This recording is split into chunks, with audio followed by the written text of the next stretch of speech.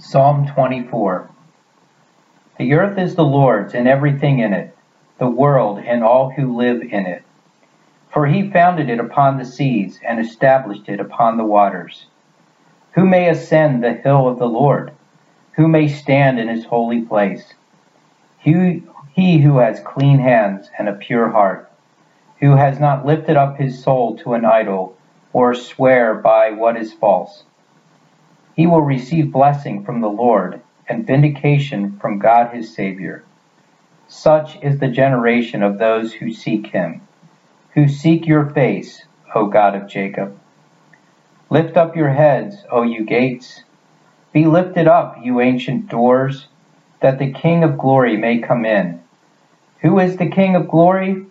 The Lord strong and mighty, the Lord mighty in battle. Lift up your heads, O gates. Lift them up, you ancient doors, that the King of glory may come in. Who is he, the King of glory? The Lord Almighty. He is the King of glory. This chapter has been read by Dwayne Heisey.